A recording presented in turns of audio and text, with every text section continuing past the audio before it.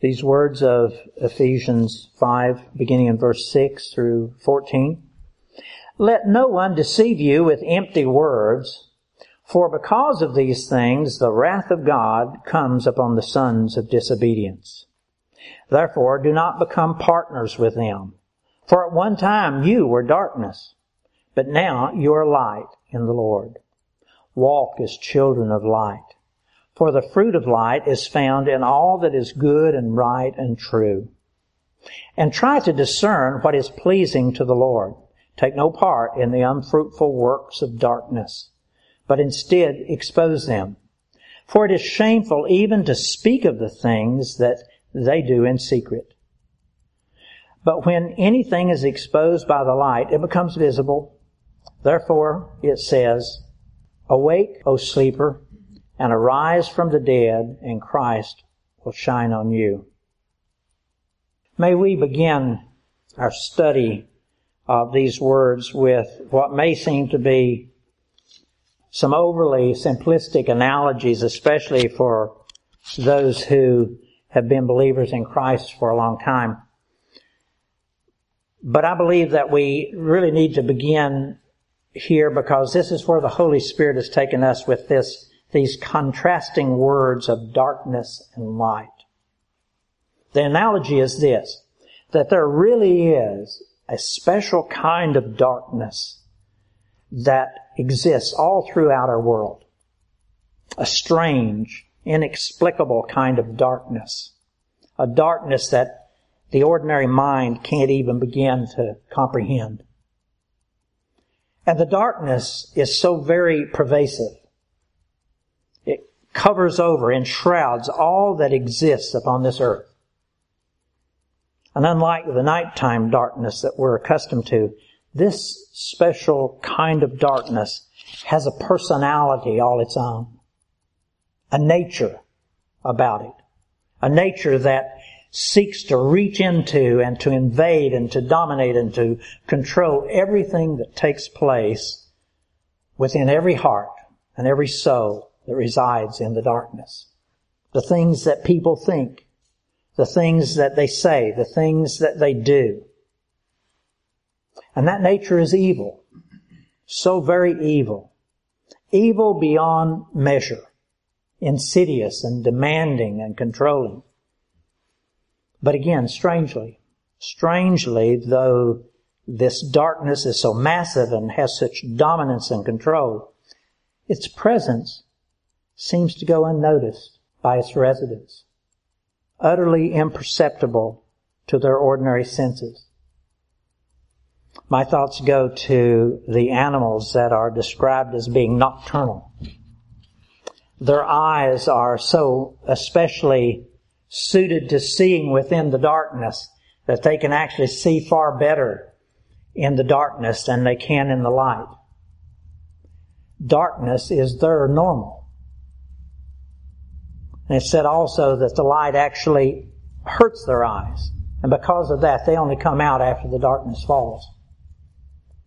And perhaps the same kind of explanation can be given regarding ordinary people as we live and move and have our being within this special kind of darkness that we're speaking about here today. And perhaps it can also be said that our own eyes have become so accustomed to this special kind of darkness that the light also hurts our eyes. And we try to stay away from it. In simple terms, this strange darkness of this world has become our normal. And because it is our normal, we don't even realize that it's here. That it permeates everything that exists. And sadly, most all of the people of this earth will live their whole lives and then die never knowing that their entire existence has been lived within a sea of darkness. But how and why can all of that be so? From these scriptures, we know that the change took place almost immediately after man first took his place in this world. In the very beginning, there was light. Perfect light. Nothing but light. And all things existed within that light. And there was no darkness, except for the few hours of nighttime darkness. But that was different. And that darkness only lasted for those few hours, and then the light would come in and dispel that darkness even. But then the master of darkness, Satan, came along with his beguiling ways. And man chose to follow after him into his darkness and to become what these scriptures call here in our text, sons of disobedience. And it was with that disobedience that darkness then descended upon the whole earth and upon all men. And everything changed. Everything changed. Light was no longer present among men, and darkness began to prevail throughout the earth. And as darkness then descended and took control over the minds of men, they began to devise many of their own explanations for their condition and for the conditions around them. And in particular, mankind chose the pathway of intellect. They wanted to be able to understand it and to explain it. And so they chose this pathway of intellect and human logic for their understanding. And in particular, mankind has chosen this pathway of believing only in the natural. Only in the natural. Over time, most all of the people of the earth have gradually come to accept and to buy into that concept, that all things are natural, and there is no other existence and no other explanation outside of the natural, that visible realm of nature. And so because of that acceptance and that belief, Satan and his demonic world have found an easy hiding place within that darkness. Very clever of them. And then also conveniently for you and me, that sort of thinking is comfortable to us. Simply believing that all things exist within the natural realm, within the realms of what we can see and feel and hear and smell and touch, and with nothing else existing out there, life becomes relatively simple. No other accountabilities. We can do most anything that we would like to do, having only the temporary consequences of our behavior to be concerned about. And God is so right when He said that men love darkness. Why we have chosen to live in the condition we're in. That's in John chapter 3, beginning in verse 19. This is the judgment, that the light came into the world and men loved the darkness rather than the light, for their deeds were evil. For everyone who does evil hates the light and does not come to the light for fear that his deeds will be exposed.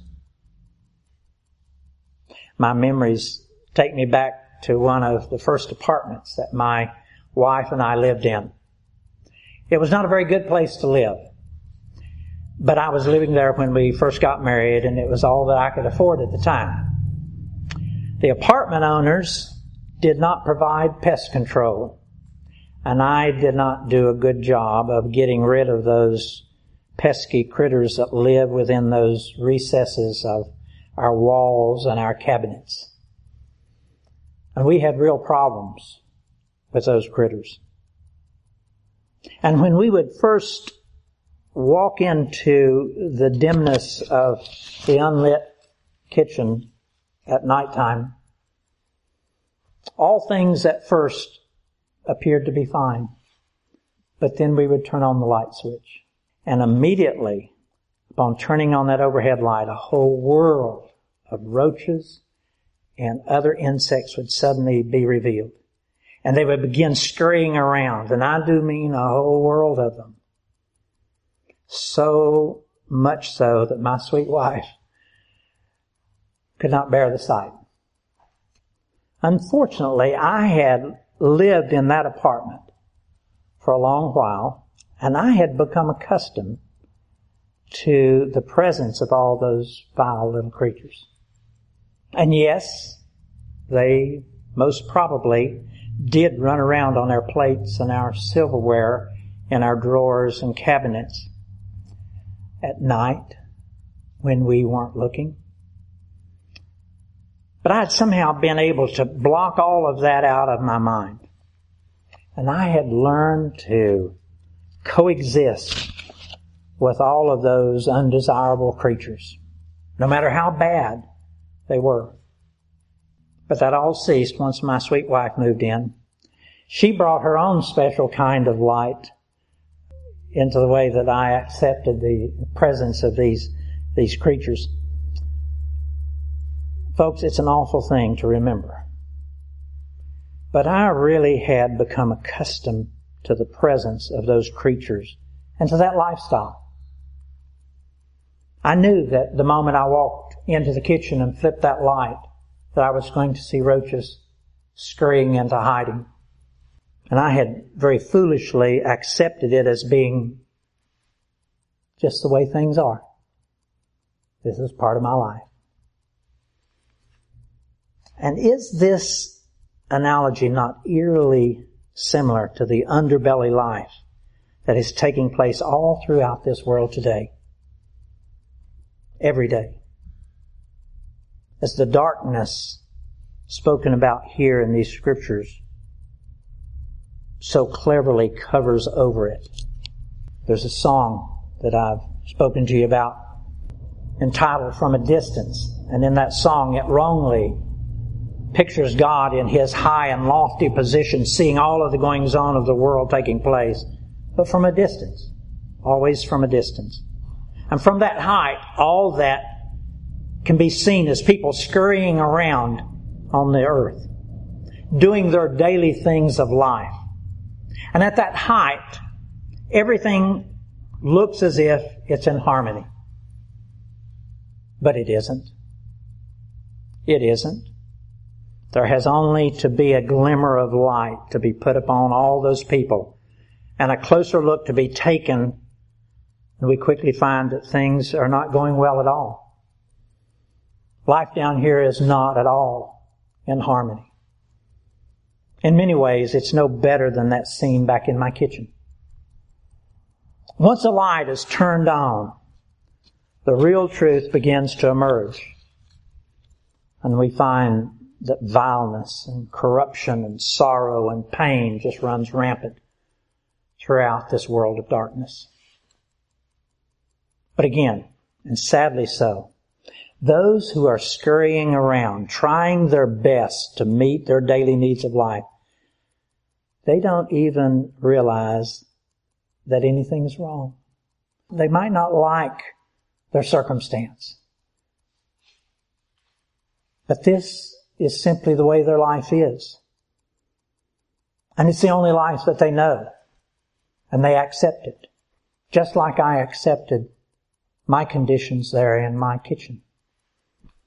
And it doesn't really matter if our analogy is taken from the view of the drug-ridden streets or from these fancy brownstone apartments of where doctors and lawyers live. The darkness remains the same. And the deeds of darkness remain the same. And just as with me in my unsanitary apartment, I really did not know just how wrong I was being as I allowed that condition to continue to exist day after day. The darkness had taken control of my mind, and I had become satisfied with those conditions. Again, thankfully, my new wife brought her special light into my life, and I knew that those old ways that I'd once thought were okay and normal would need to change. And they did. Now, may I carry this analogy a step further, and I hope to spend even more time on this portion of the analogy perhaps next week. It has to do with those vile creatures that live within the darkness. Just as with those loathsome, despicable little creatures that lived and moved and had their whole existence cleverly hidden within the cloak of the darkness of my kitchen, so also is there a whole world of vile and loathsome creatures that live and move and have their being within this special darkness that we've been talking about here today. It's that special world and realm of demons. They're described for us in Ephesians 6. Listen to these words beginning in verse 10 of Ephesians 6. Finally, be strong in the Lord and in the strength of His might. Put on the full armor of God so that you will be able to stand firm against the schemes of the devil. For our struggle is not against flesh and blood, but against the rulers, against the powers, against the world forces of this darkness, against the spiritual forces of wickedness in heavenly places. Now, while yes, most of the forces of evil that we encounter each day are embodied within the corrupt flesh and behavior of ordinary men and women, the darkness spoken about here veils the fact that those corrupt people are being influenced and controlled by spiritual forces, demons, within realms that we and they are unable to see with our naked eye. Verse 12 again of Ephesians 6. Listen, our struggle is not against flesh and blood, but against the rulers, against the powers, against the world forces of this darkness, against the spiritual forces of wickedness in the heavenly places. Just as Jesus was able to look into the face of his dear friend Peter and see the actual face of Satan, so also, in the same kind of way, that's taking place as we look into the faces of troublesome people. And we have to remember also that just as with Jesus and just as with Peter, some of those faces, they may be well-meaning and loving and caring people, but they may still nonetheless be powerfully influenced and controlled by the demons that are hidden within that present darkness.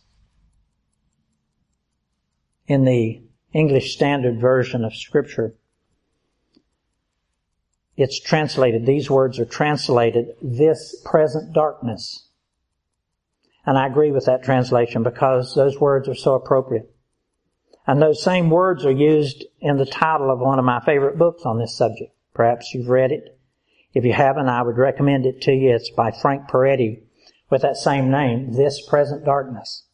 And that is a fictional novel, but it is so solidly based upon the truths of these scriptures regarding the activity of the demonic world with all of their many interactions and influences with the people of this earth, with you and me and most of the people that we know. And just like those vile vermin that lived within the walls and the cabinets of my kitchen, so also do these vile vermin live and move and have their being within the hearts and the minds and all that takes place in men and women, just like you and me, all throughout this world of darkness. And unfortunately, just as with me and my acceptance of those kitchen vermin, the people of this world have accepted the presence of these demonic vermin as their normal. As their normal. Do those people willingly choose to have the presence of those demonic creatures be normal within their lives? Probably not. Probably not many of them at least. But folks, if we live outside the Spirit of God, then we are simply and completely vulnerable to all of those creatures of the dark world. And they surely will come in. Listen, they surely will come in and take possession of much of who we are and what we do And we won't even know that anything is taking place. The darkness cleverly hides it all from us. May I ask you, as you look at your own life, are you aware of the present darkness that pervades everything around you? You and I are walking in a sea of darkness. Next week, or perhaps the week after, we'll spend more time on the light. And we'll be able to see how the light of Christ enables us to see both in the light, but also back into that darkness, and see how real that it is within the lives and the conduct of our loved ones, and how it's taking place all over our world. Men and women blinded to the darkness. It's their normal. And it must not remain your and my normal. I'll close for now. But let me leave us with a simple encouragement. And it was from these words that I read in chapter 6 of Ephesians. That God really does have a remedy for this dilemma of darkness that enshrouds our world. And it's in this word armor. His armor. Because when you're walking in darkness, you need an armor all over you. All over your body. All over your heart and your mind and your soul. We'll talk about that more next week. Let's close with these words. Let no one deceive you with empty words. For because of these things, the wrath of God comes upon the sons of disobedience. Therefore, do not become partners with them. For at one time you were darkness, but now you are light in the Lord.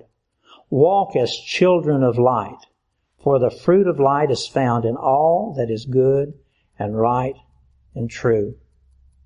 Let's pray.